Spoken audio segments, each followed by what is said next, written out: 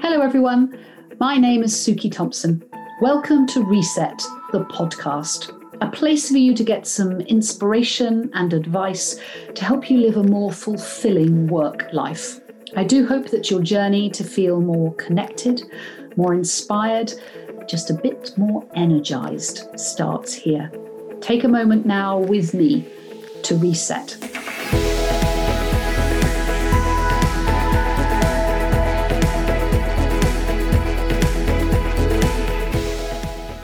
For many, having a baby is one of the most powerful and natural things to do in the world.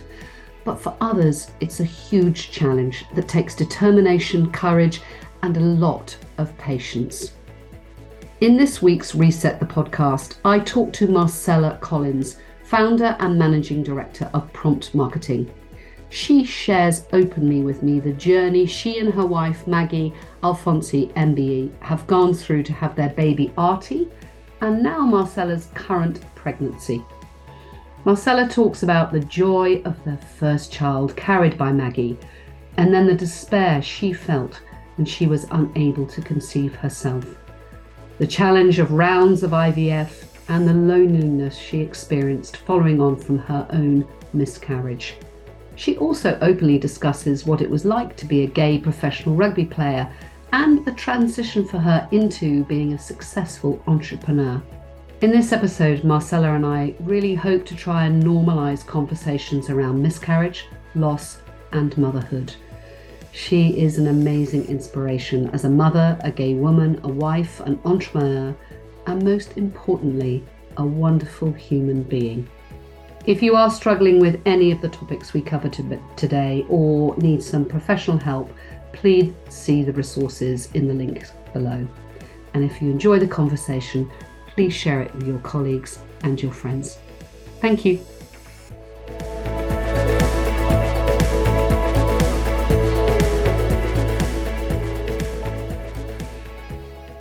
Hello, Marcella. How are you? I'm very well, Suki. How's your Friday going?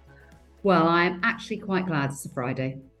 And I'm going to the theatre tonight, so that always makes me very excited. Oh, I'm jealous. What are you seeing? To Kill a Mockingbird. And it's been very difficult to get tickets. And they were part of a birthday present for me. And we've had to put it off a couple of times. So I am very excited. I just was rereading the reviews last night. So I think it's going to be a very good evening. I'm very jealous. I honestly can't remember the last time I went to the theatre, I'm ashamed to say. I think having a young child takes any evening fun out of out of you. But yeah, it's definitely on my wife's and I to-do list. Get to London to the theatre soon. Yes, absolutely. Absolutely. Yeah, completely. And, you have time for that in the future, don't you? Yeah, hopefully. So we've got quite a lot of things to talk about because I want to talk about, you and your wife. I'd like to talk about a little bit about childbirth and some of the challenges around that, because those are both areas that we don't talk about an awful lot. And I want to talk about you as a businesswoman and the kind of journey that you've been down as well. Because, as you know, on Let's Reset, what we like to do is to talk about the business people, but it's not just our businesses that impact our lives. We have to reset them over and over again because of the life that we lead. And I loved being introduced to you by Rania a few weeks ago and we're going to have Rania on later on in the season, because there are few women that are brave enough to talk quite openly about some of the things that you're beginning to have the conversation about, but not just that, to support other women. And I think, we've had a big conversation about menopause in the last year or so, which is absolutely fantastic. But I think we've talked less about having children, the challenges around that. So can we start in that place? I know it feels like quite a straight on in there, but is that okay? Tell us a bit about you and where you met your partner and all of that to start with. Okay, let's start at the beginning. So I met my wife Maggie playing rugby at Saracens. She was a much better rugby player than I was, but we built a great friendship and relationship, and it just kind of blossomed from there. And I think sport really united us as a partnership. Um, she also works for herself, very successful businesswoman and broadcaster. So very inspired there. And yeah, 2 years ago we had our son Artie, um, and Maggie carried, so she did the heavy lifting for our first son. Um, and now I'm carrying our second child, who will be born in 3 months, which we are very, very excited about. Brilliant. Oh, that's so exciting. But right, that's quite a lot in an initial opening statement, isn't it? So let's go back on a couple of those things. Playing rugby for Saracens as a woman, I think it's fantastic that women are playing rugby. We've seen a lot around football this year, which has been brilliant. How did you get into rugby in the first place? I was at a freshers fair at uni, and some very kind of I don't know how else I can say, some very vocal ladies were at a stand saying, women's rugby is amazing, come and play. Never even crossed my mind. I wasn't a sporty teenager, hadn't done anything like that before. But, like they always say when you go to uni, you've got to find your tribe and your people, which is very true in life as well. And I just clicked with them immediately. And it was like I found a group of women that I really connected with, and rugby was the byproduct, kind of that, we played a bit of rugby on the side. And then the more I played, I got a bit better. And one day I decided, when I was playing for a local club in London, that I'd take the jump and I'd actually push myself and I'd join a Premiership team. And it was very humbling, because you really do have to start from the bottom when you join a Prem team. And it was nice not being a great player in that team and learning from, yeah, incredible athletes, many of whom are still on the international stage playing rugby for their countries. Wow. I mean, that's extraordinary, isn't it? I mean, the training just to play at that level must have been phenomenal. What was it like?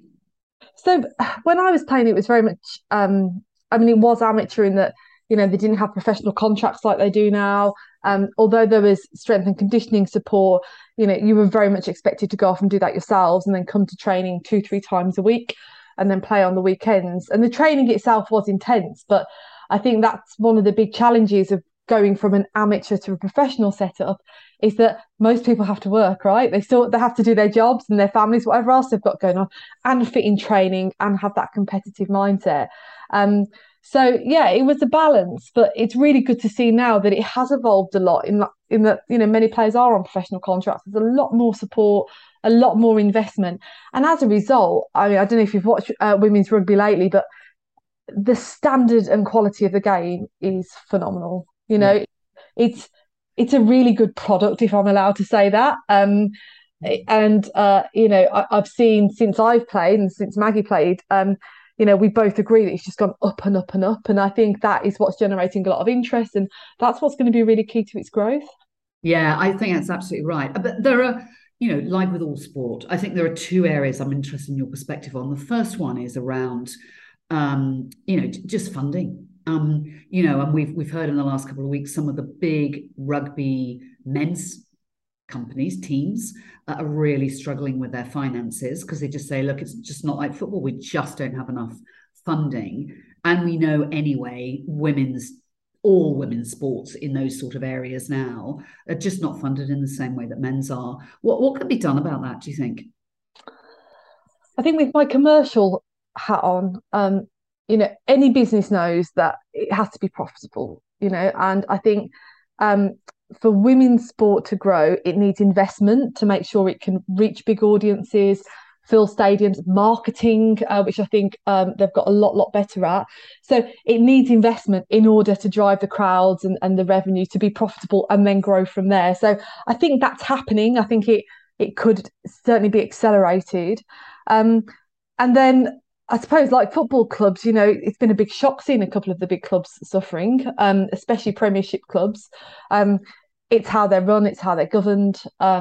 It's quite a complex issue, really. I mean, there's a lot of things that need to be considered, and I think what we're starting to see now is that, especially at that Premiership level, women aren't kind of, oh, it's the men and we've got the women on the side. I'm still very much involved in Saracens. I was there last weekend watching an incredible match between Saracens men and Gloucester. It was just nail biting. And what I love about them is, when they talk about rugby, they talk about men and women very equally. They're so invested in the women's game, not just in how they market the women and the investment, but all the provision that goes on in the background, all of that support, the physio, everything. You just know that the women have been truly developed to reach their potential as athletes and as a kind of an entity within the club. So I think they're real trailblazers in that respect. And it's making sure that all clubs have the provision to do that and the kind of the ambition to do that as well. Yes, yes, and it is the ambition. I mean, I think then the other bit that I've heard, because I've talked to a lot of elite sports people, is that transition from playing elite sport to when you have to leave. And it doesn't matter whether you have to leave, after a really long career, or whether you have to leave through injury, or whether you leave because you're just actually maybe not good enough. That is very, very challenging, and particularly emotionally, and from a mental health perspective, very challenging. And I just wonder if either you or Maggie felt that, and what they did to help you, or whether it was all about you helping yourself. I think it's a really difficult time in an athlete's life if they're played at a high level or, a professional level, when they do retire. And people retire for many reasons. I had quite bad concussion, so I had to retire. But I think as a society, we place a lot of emphasis on younger people playing sport, or younger athletes, and I mean kind of people underneath 35. Yeah. And actually, I think that's a bit part of the problem. So I retired from rugby. I was gutted. I absolutely loved it. Found CrossFit, which is very competitive, very difficult, lots of new things to learn. So I got my teeth into something new. And I think what has been really fascinating about CrossFit as a sport, they celebrate athletes across all ages. They really do redefine what fitness is at all ages. So, the CrossFit Games this year, you're seeing people in their 60s and 70s that are fitter than anyone you will ever meet on a daily basis. And I think it's that narrative about redefining what is fitness, what is being an athlete. Is being an athlete, doing one thing in your 20s, or can you be an athlete for your lifetime? And I think women especially need to be exposed to those opportunities, and be aware that there's so much out there for us at every stage in our life, for us to compete and for us to enjoy. I love that perspective. I think that's really interesting. And I know of and part of my reason, and I'm interested because a friend of mine's daughter was playing quite a high level of rugby, again, young, under 35, and sustained concussion, and has had to leave. And actually, one is finding it difficult, of course, because that's what they've done all their life, and that's all they really wanted to do. But also, it felt very brutal. It felt very like, you're in, you're out. There's no, oh, I'm about to retire. This is my journey. I've done this, because of an injury. It's just gone, and that's it. There's no, they didn't even kind of make an effort to say, well, look, let's, like if you leave a business, it is a bit like a leaving. I think it's a bit like a business. If you choose to leave a business, you get a nice leaving party. If you are made redundant, you're told to leave. And in sport, it feels a bit like, if you choose to leave and you've got time, you can kind of say goodbye and celebrate it. But if you get an injury, because you don't quite know what's going to happen, and then you suddenly have to go, actually, it's not gonna work, then often you don't get that closure. Is that fair?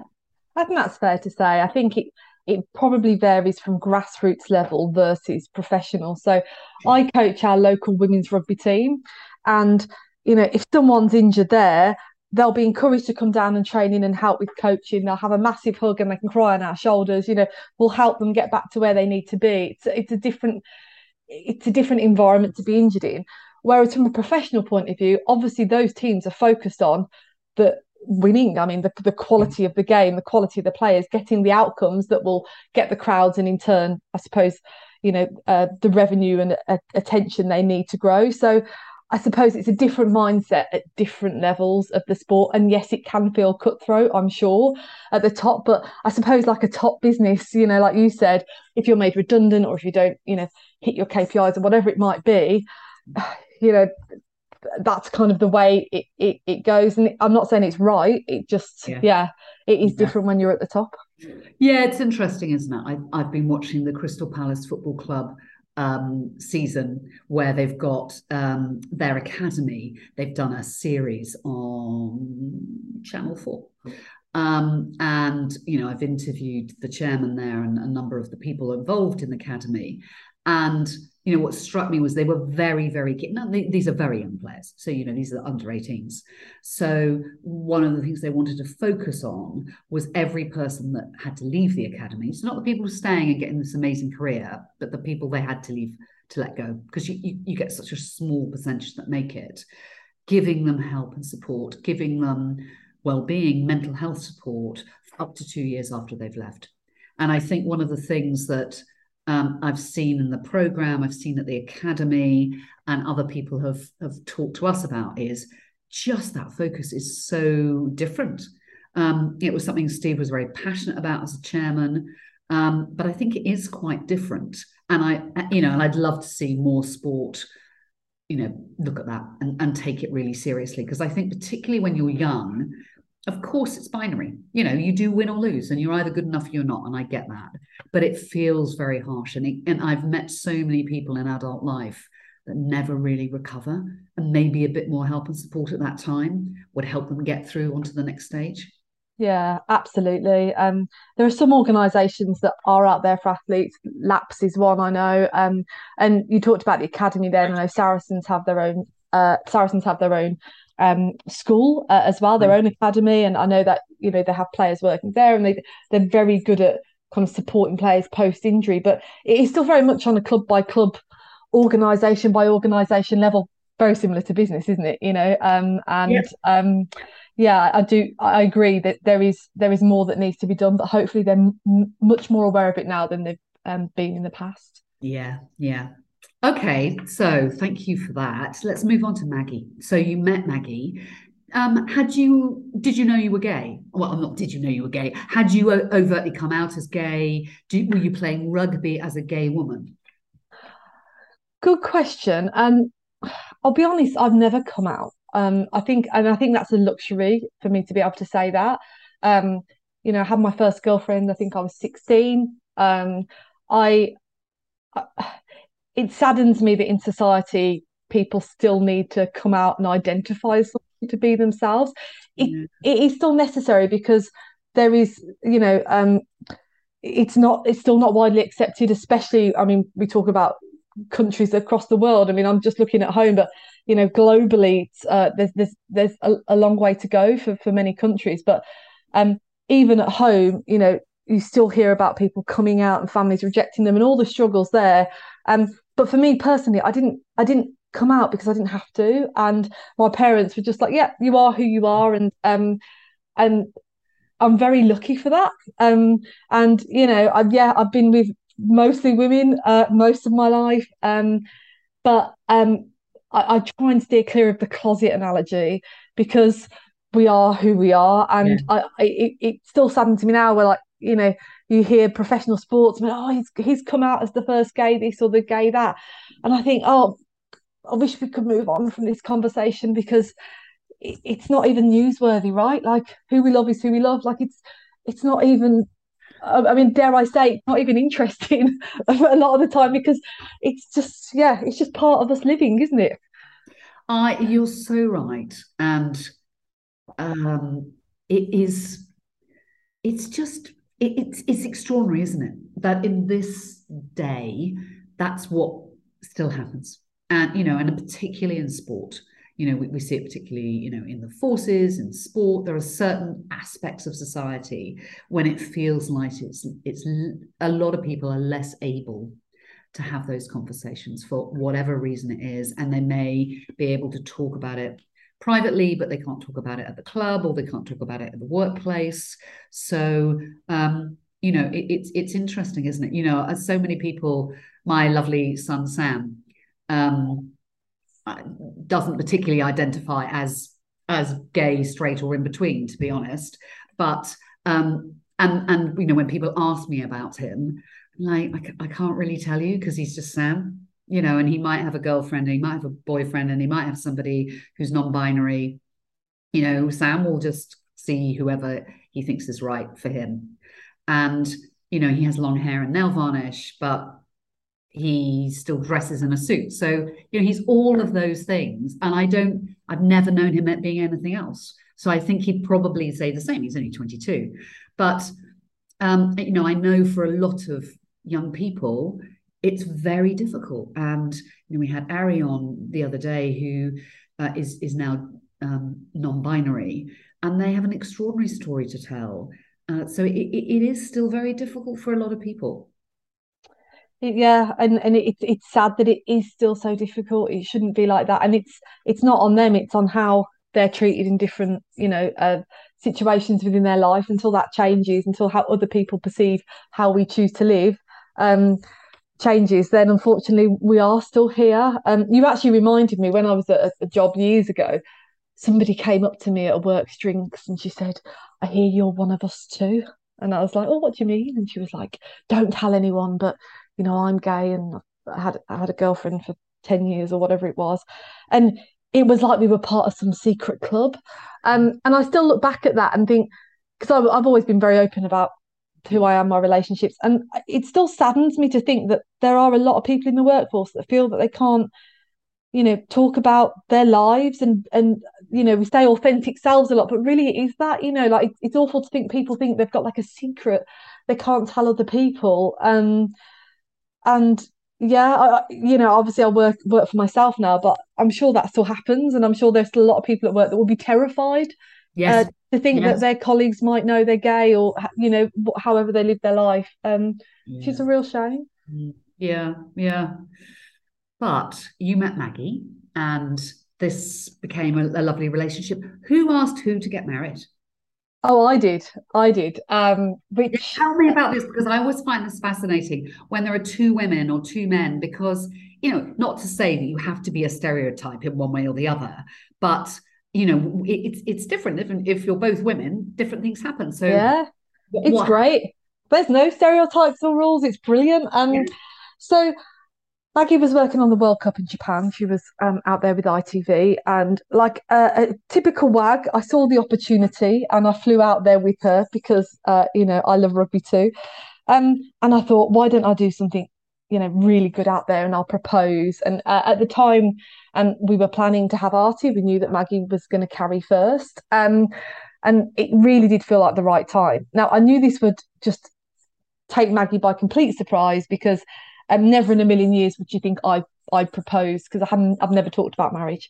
So I booked us a helicopter to fly over Tokyo. Totally forgot she hates helicopters. So she's in said helicopter saying, a 10 Hail Marys on the way up. And once we got in the sky, I proposed, and it was the shock of her life. And she said yes immediately, and it was wonderful. And we went back and had a great party with lots of amazing rugby legends. And it was just a really, really lovely experience. And I wish I could go back there and do it again. Oh, lovely. And did you both wear engagement rings? What happens with the rings and what happens with the dress? Okay, so with the rings, I got us both the same engagement rings. Our actual wedding rings, we had custom made. We lost one of our dogs last year, and we used her ashes to make our wedding rings, which is really special. So we've got they're called Ashes with Art in Brighton. They're absolutely fantastic. So they actually take the ashes and they can put it in a little like a pocket within the ring.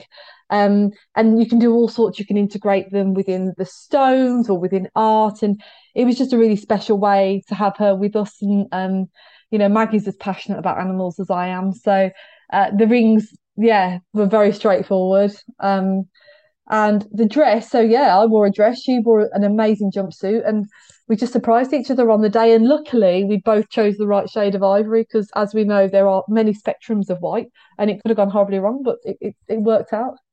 Oh, how lovely. Now, tell me about the babies, because how did you choose that Maggie was going to have to carry the baby your baby first time, and how does that work?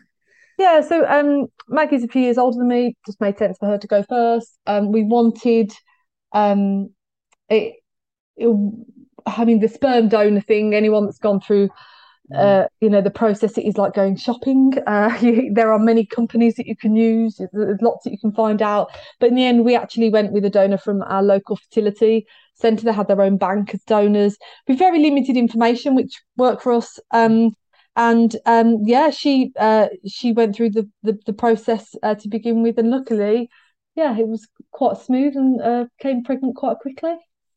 Brilliant, brilliant. So that's and then what happened? And then we had Artie, Tornado Artie, that joined us in October 2020. He's actually two this Sunday. And yeah, it was brilliant. I mean, we'd had lockdown. We had the luxury of Maggie being pregnant in lockdown. So, it was just such a lovely summer lying on the grass and thinking about pregnancy and getting the nursery ready. And even when Artie came, we were still in lockdown. So we could really devote all our time to learning about this motherhood thing and what it entails. And I think anyone who's had kids will know you learn on the job, right? And there's no one way of doing it. And it's there's a lot of up and downs. And I think one of the things that struck me when we had Artie was we're both mothers, but obviously she's the biological mother, I'm the other mother, and just trying to find that dynamic and really understand kind of there's a lot of self-reflection about your role and who you are and the type of mother you want to be. And I think we worked through that really well, and I'm hoping that when our next baby comes, it'll be a fun adventure again. And are you both mum? What are you both called the same thing? uh I'm mama, she's mommy, but you kind of know when Artie's saying mom, who he's, I don't know, you just hear the tone. But yeah, um, although, something mortifying happened last week. Me and Maggie call each other babe, right? So, hi, babe, see you later, babe. Um, Artie, pick him up from nursery. Hi, babe. I was like, oh dear, I don't want your son calling me babe. Uh, Maggie comes in the door. Hi, babe, babe, babe, babe. It's taken us a good week to get him to stop saying it. So that was quite funny. So I mean, he calls us whatever he wants essentially, but Well, if my daughter, who at 4 years old, said, went to school, said, my mum's having a baby. And they went, really? Because I'd had Sam, and Sam was 18 months, if that. And she said, yes. And then I obviously went to school. And after a few weeks, the teacher said to me, I don't know, I think maybe Jazz is a bit confused, but she thinks you're having a baby. I went, no, it's not me, it's my sister. Jazz thinks that because she looks like my sister more than she looks like me, that really my sister is her mum, and I'm just, just the other person. Helping out. That's brilliant. I love kids. It's just, I mean, it's such a joyous journey, like being inside a child's mind, isn't it? Because they've got their own thing going on, and it's so unfiltered and it's so pure. And yeah, it's definitely been one of the best bits about being a parent so far, seeing his little mind develop. Yeah, it's hilarious, isn't it? Absolutely hilarious. And then you decided to have another baby, and so the same things. Did you go through the same journey with you? Yeah, more or less. Went through IVF with me, and yeah, I thought, all right, I'm going to give this a go. Maggie certainly made it look very easy, and yeah, I thought it'd be really nice to carry and have that experience and actually give back to our family as well in the same way that she has. So went through IVF, and I'll be honest, I kind of naively thought, oh, one round and done, I'll get pregnant and it'll be, we've got a very fertile women in our family. There's lots of people have had lots of children, and because fertility isn't really spoken about, I don't know, I just kind of assumed, yeah, okay, a round or two and off we go. First round was unsuccessful. Second round was successful, but I had a miscarriage, I think 6 weeks in.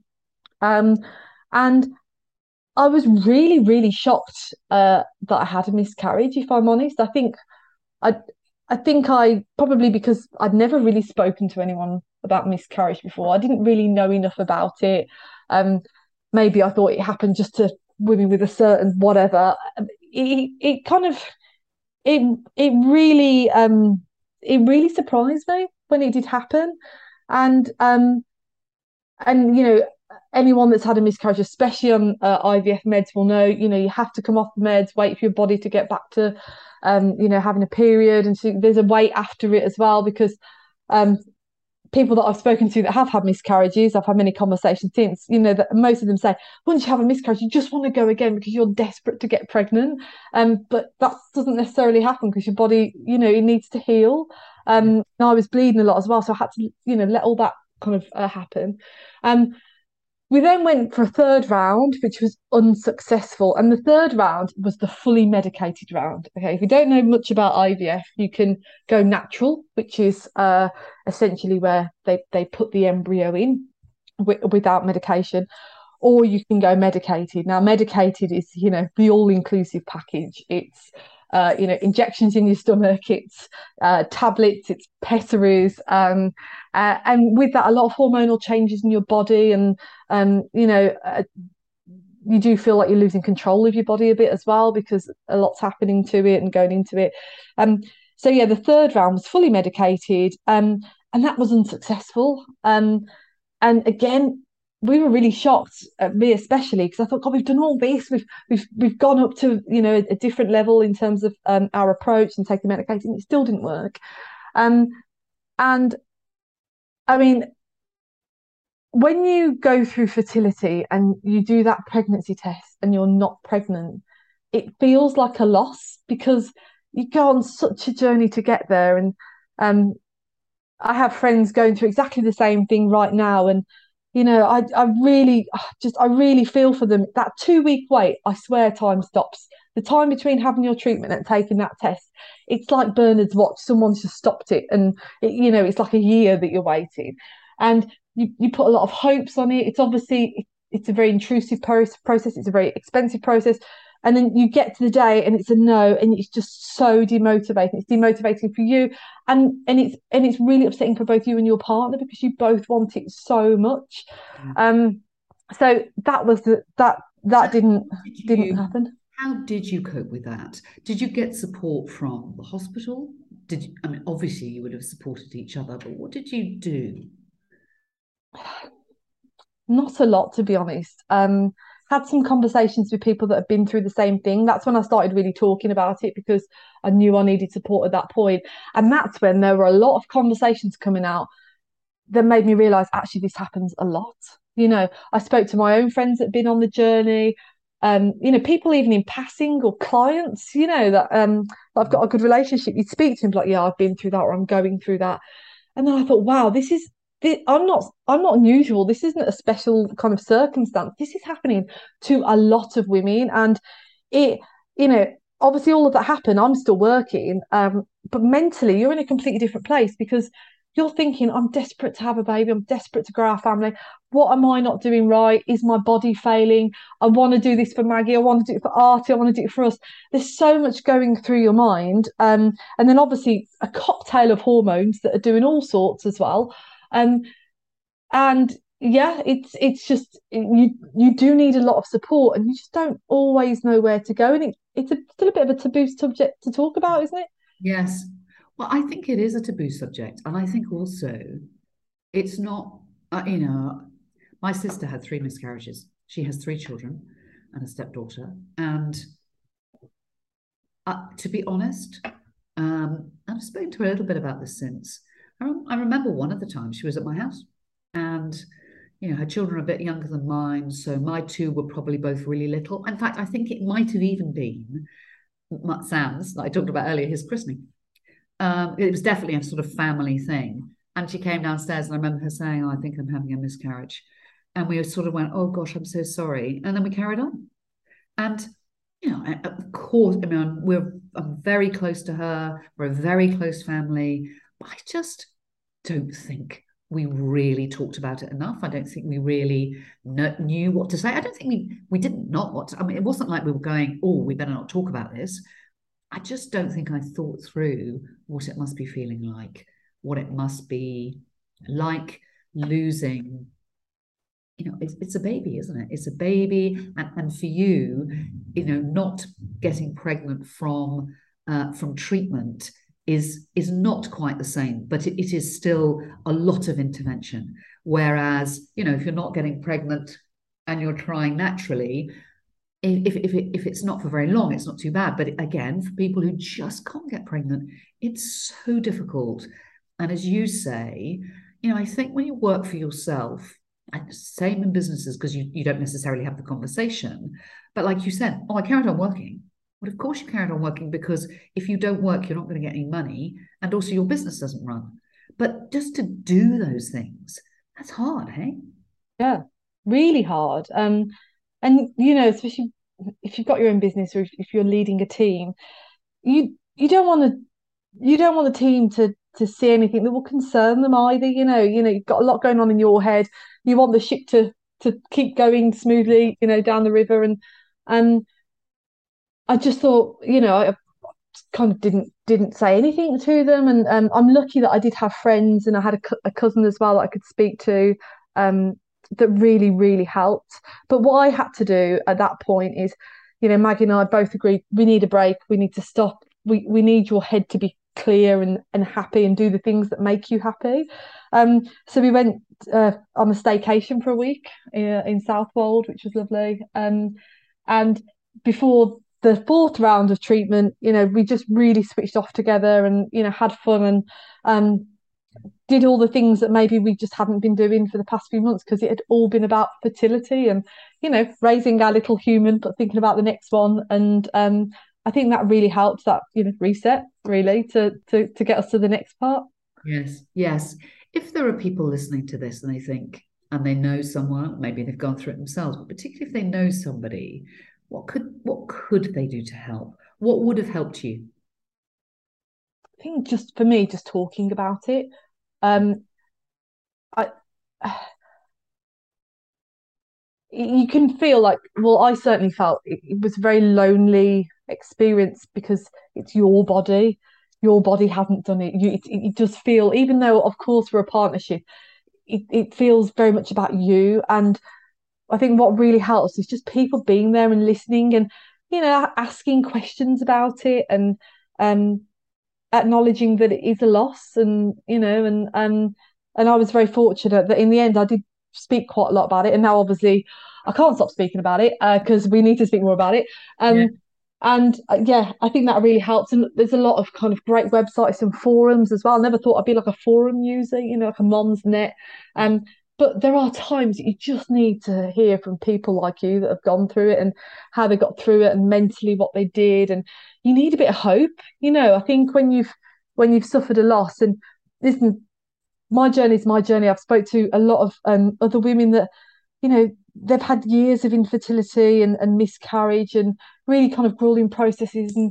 And it is that hope is really important, knowing that there are people that have come out the other side, and it's been really successful, and that it's going to be okay, because it can be hard to see a way out of it. Yes, I can see that completely. I mean, one of the things that always strikes me is that, there's that thing that people say is, we don't tell anyone till 12 weeks, because it's not sort of safe until then. And I always used to think, well, what a weird thing to do, because if I lost a baby, and unfortunately I've never had a miscarriage, so I can hear and empathize. It's not something I've been through. But I was like, well, if I lose a baby, I'm going to feel awful. So why would I only tell people if everything's okay, when I might need help with not? And I wonder whether there's a little bit of, because there is this, you wait till 12 weeks till you talk about it, we're not helping ourselves as women. Yeah, I completely agree with that. It's almost like the reason we don't tell anyone until 12 weeks is to avoid any uncomfortable conversations about what we might be going through if we do suffer a loss, which is absurd, isn't it? Because if you and your partner do suffer that loss, you need support from your workplace, your friends, and because even so obviously I'm pregnant now. I was sat at my desk 8 weeks pregnant, and I was still on a lot of IVF meds at this point. So I was on IVF meds till I was 16 weeks. And I was sat at my desk. I was really tired. That first trimester was like a sucker punch. I had the work nausea, sickness, the full suite of symptoms. And it was fine though. It was I was just really, really happy to be where I was. And I remember sitting at my desk, and I was just shattered, and I couldn't even smell something without feeling sick. And I thought, I'm just going to tell the team, I want to kind of practice what I preach, and said, listen, guys, I'm pregnant. I'm 8 weeks pregnant. And they were over the moon. And I explained to them how I was feeling and, what I'd been through. And, and that was just like a weight was lifted. I don't have to put on this kind of face. I don't have to pretend to be, okay if I'm not feeling okay. And I'm very lucky. I work for myself. So, I can, there is a lot of push and pull when it comes to my working day.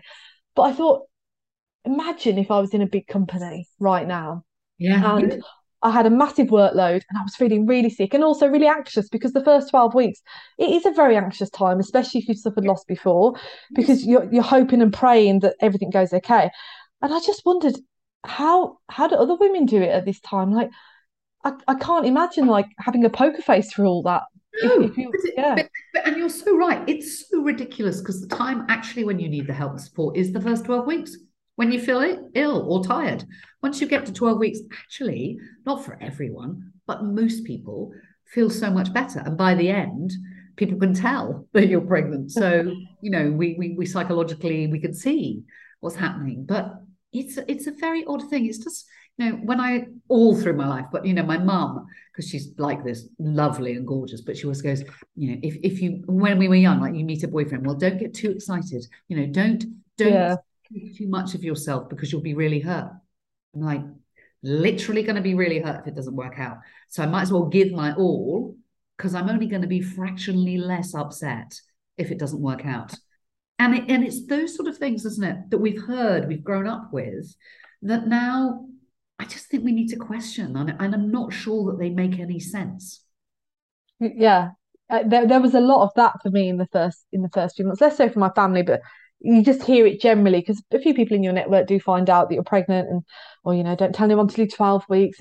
And people would say congratulations, obviously, see what happens in the first 12 weeks, and that really does not help when you're pregnant, because all you're thinking about is bringing a baby into the world, and you've got this baby growing inside you and you love them from day dot. Okay, like they're in you, and you think, you know and when someone's like, oh, congratulations, but I'm saying it cautiously because we'll see what happens, and the anxiety just goes through the roof. And and and Yeah. because we can't talk about loss, like we don't talk about loss, well, so I certainly haven't had the experience of that in the workplace within the first trimester much. So, yeah, it's not normalised. And who's it helping? Like you said, it's not helping women or their partners, and it's not helping the workplace, because you'd be absolutely devastated to think there's somebody working with you or for you that's going through this, and they feel they can't talk to you about it, and you can't support them. No one wants that. No, no, absolutely, absolutely. So, when is your baby due? The 5th of Jan. So I'm aiming for New Year's Eve, but we'll see what happens. I absolutely love that. I love that. Yes, my daughter was the 14th of Jan. That was quite close enough to Christmas. But oh, that's lovely. And then how do you work out who looks after the children? What's your childcare scenario?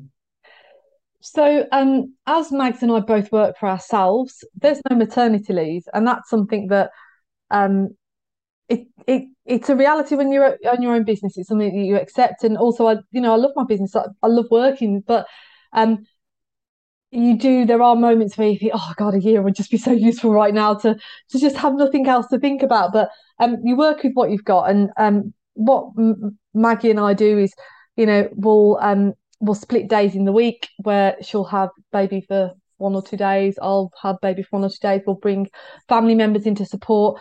And we'll build our work around it and make sure that business as usual can tick along. And we did it really well with Artie. It really, really worked. Really good partnership there. So I'm confident that it'll be the same again this time. Oh, how lovely.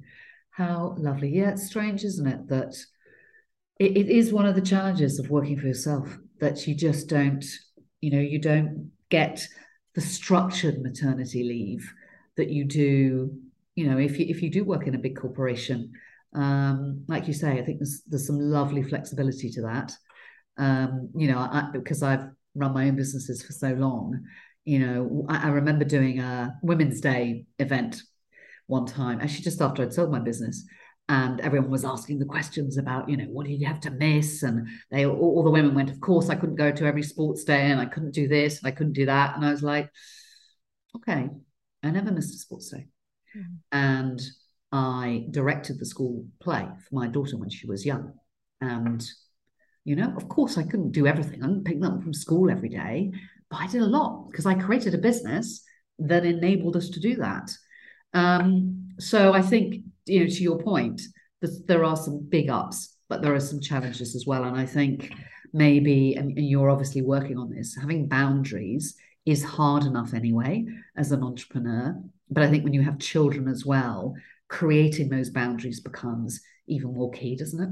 Oh yeah, it does. And it did take me a good 6 months of Artie to understand that if you're with baby, you're with baby. If you're working, you're working. You cannot do the two at the same time. Absolutely impossible. And actually, those boundaries of, this is when I'm going to work, and me and Maggie are very good at tapping in, even in the evening. It just really helped. And yeah, and like you said, the ups already are paying off for me. I can pick him up from nursery. I can, what happened a couple of weeks ago. Oh, it was when it was really hot. That was it. The nursery closed. Well, I just brought him to the office, and the team all tapped in. We're playing with him. It was great, and it was just so good to know that I could do that. And it's nice to know that hopefully I'm creating the culture that others could do that too if they want to bring their children in. Yes, and I think it is easier now. We work in a hybrid way. I think for me, even though I sold oyster catchers a long time ago, and Let's Reset works in a very virtual way because it was created during COVID, but the oyster catchers team were always used to working virtually. So, they've always worked in that sort of way. And I think we created that culture partly because, I couldn't be there the whole time. I was a single mum for a lot of the time of it growing. And Peter, my business partner, had a very structured working environment because he loved that. He loved being in the office.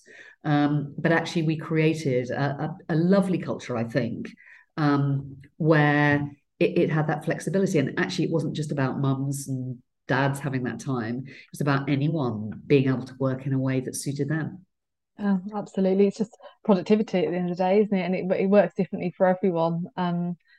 And yeah, hopefully things will continue to change, not just for small businesses like mine, but across the workplace. But it does all start with being able to talk about the first bit, I think, and making the whole journey of fertility and pregnancy, and also unfortunate, circumstances like loss and bereavement throughout the process, which we know a lot of people do go through, like just normalizing those conversations. So, I think that would actually help people then normalize what happens when the child does come, because,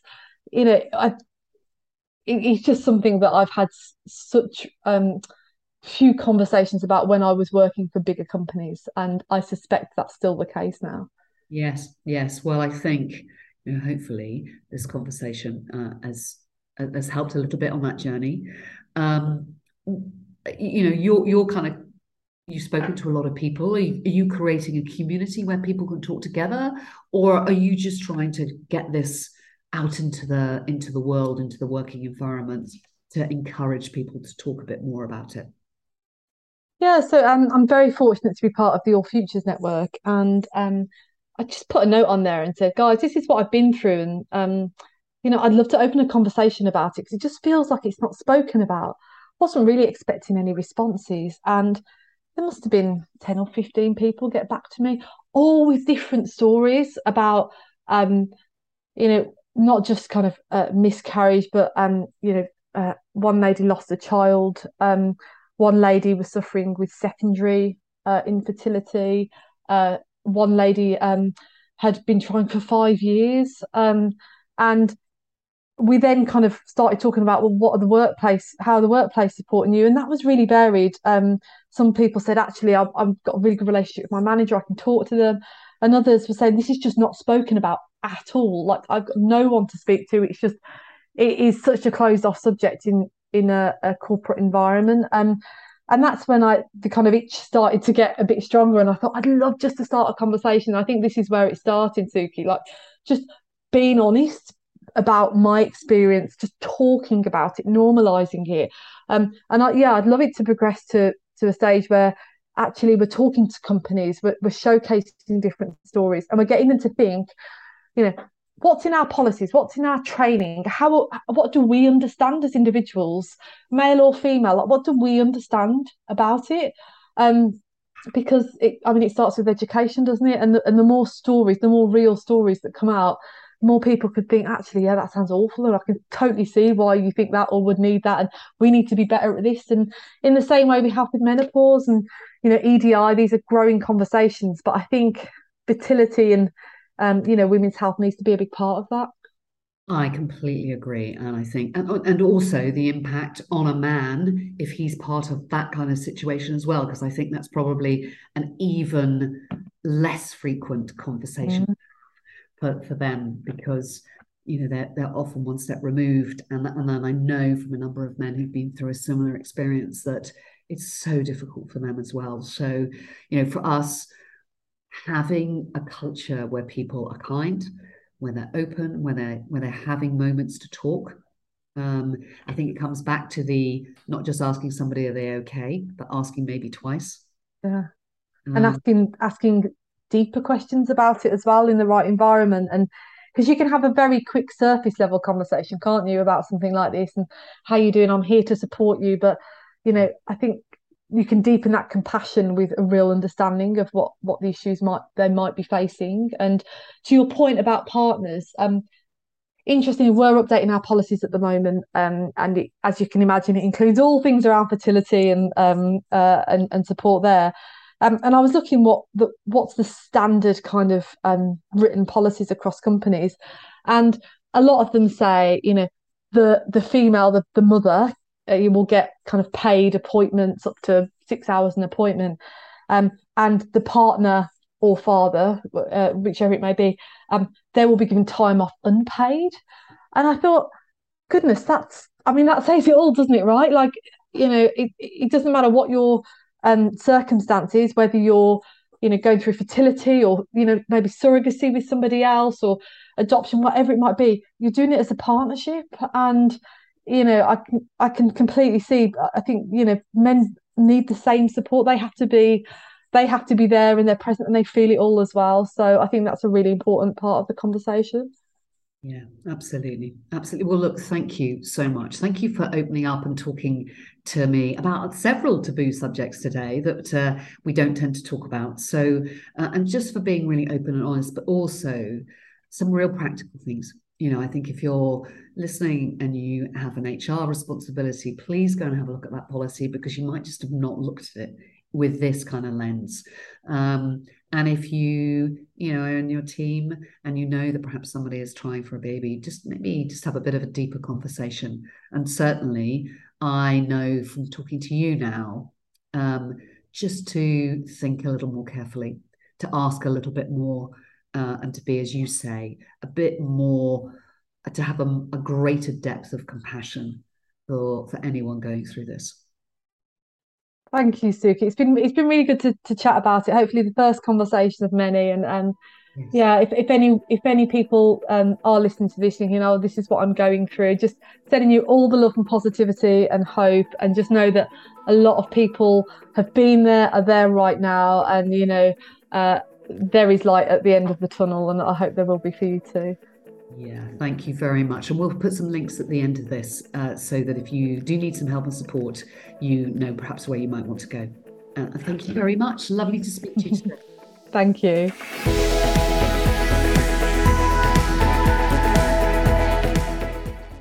Thanks for listening. If you've enjoyed Reset the podcast, I'd love it if you would forward it to your work colleagues, friends, and family.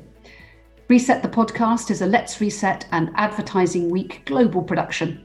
Executive producer is Richard Larson, with me, Suki Thompson. Thanks to our sponsor, Lyre's Non-Alcoholic Spirits, and voiceover artist, Talitha Penny. Music provided by Audio Network.